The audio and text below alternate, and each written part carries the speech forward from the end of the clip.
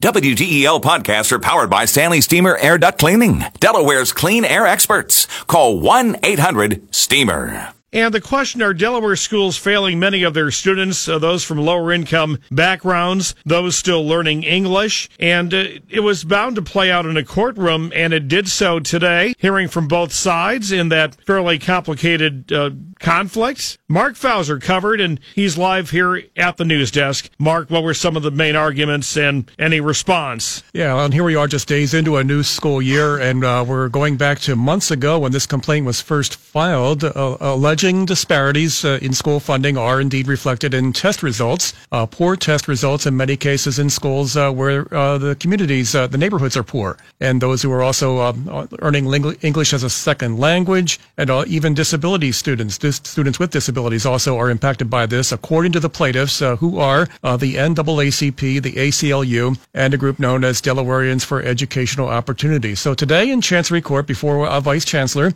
attorneys for the state and the county, we'll get to that part of it as well, sparred for a while with attorneys for these plaintiffs before a vice chancellor, Travis Laster. This lasted just about 2 hours or so today. The plaintiffs sticking with their point that the state has had a long time to address these disparities, has not done so. Attorneys for the state, including the state officials named in this, Governor John Carney, the Education Secretary Susan Bunting, and also named in this, Alan, the state treasurer Ken Simpler. They're named in the complaint as well. The attorneys for them stress the state is all for offering a great education to all, but there are differences they have obviously with the plaintiffs in how to get to that point. Now, as for the county involvement, sued in this case were the county finance officials because they are the ones who carry out the tax collection process. And would it be incumbent upon them to reassess the property value? Well, no, they don't have that vote. The county councils, or in Kent County's case, the levy court has that vote. So it's very complicated. Don't want to get too deep into the weeds here, but it is something that really bears watching. A packed courtroom today.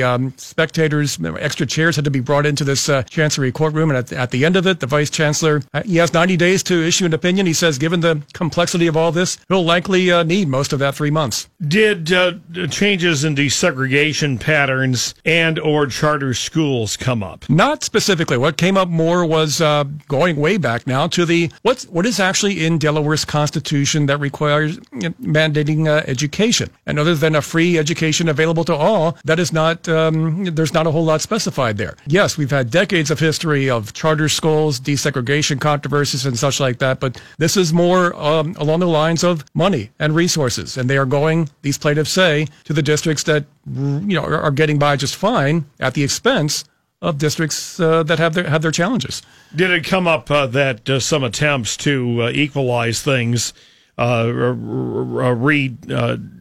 consider funding, have pretty much fallen on deaf ears? Yeah, and what we go back to here is, these plaintiffs say that there have been several task force reports, at least 3 of them, in intervening years, which have spelled out some of these very issues, that poor performing schools tend to be from, serving students from lower income families and lower income communities. And the problem's been looked at, identified, but nothing's been done. And what these plaintiffs say, again, this is the ACLU, the NAACP, and the group called Delawareans for Educational Opportunity. They are saying, well, the state needs some direction here from the courts because it hasn't shown the inclination to do anything about it. And this leaves a very weighty decision you might expect on one vice chancellor here who was going to be deciding whether and how far a total of 3 counts in this case go. Did the arguments all seem to be what I would call pro forma, tedious legalese, or were there some breakout electrifying moments, if I dare use that descriptive?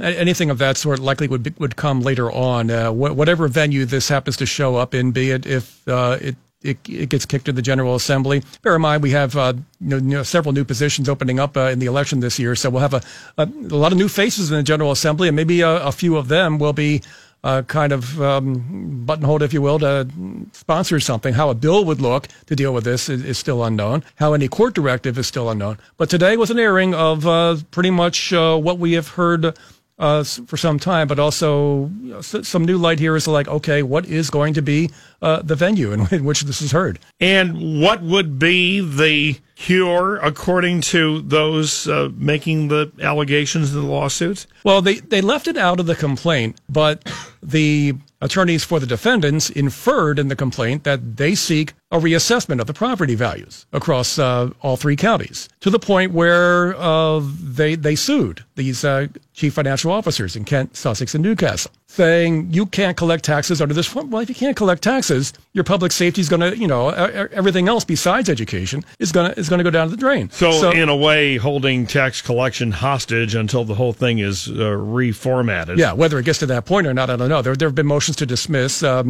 And, everything's still active here because there was no decision today, as expected, no decision. But it will be interesting, really, to see where this goes. Fascinating. Yeah, and as you said, attorneys for county and state arguing that the court is not the proper forum for an issue of this complexity. So, the court's going to have to decide whether the court is the proper forum or not, I guess. Yeah, who is. Thank you, Mark. Appreciate it. You're welcome, Alan. Mark Fauser covering that story, and I must say, kind of difficult to do on the radio. You just kind of want to lay it out, all the layers of argument. But we'll be following that closely, obviously, here in WDEL. So many profound implications for the future of our young people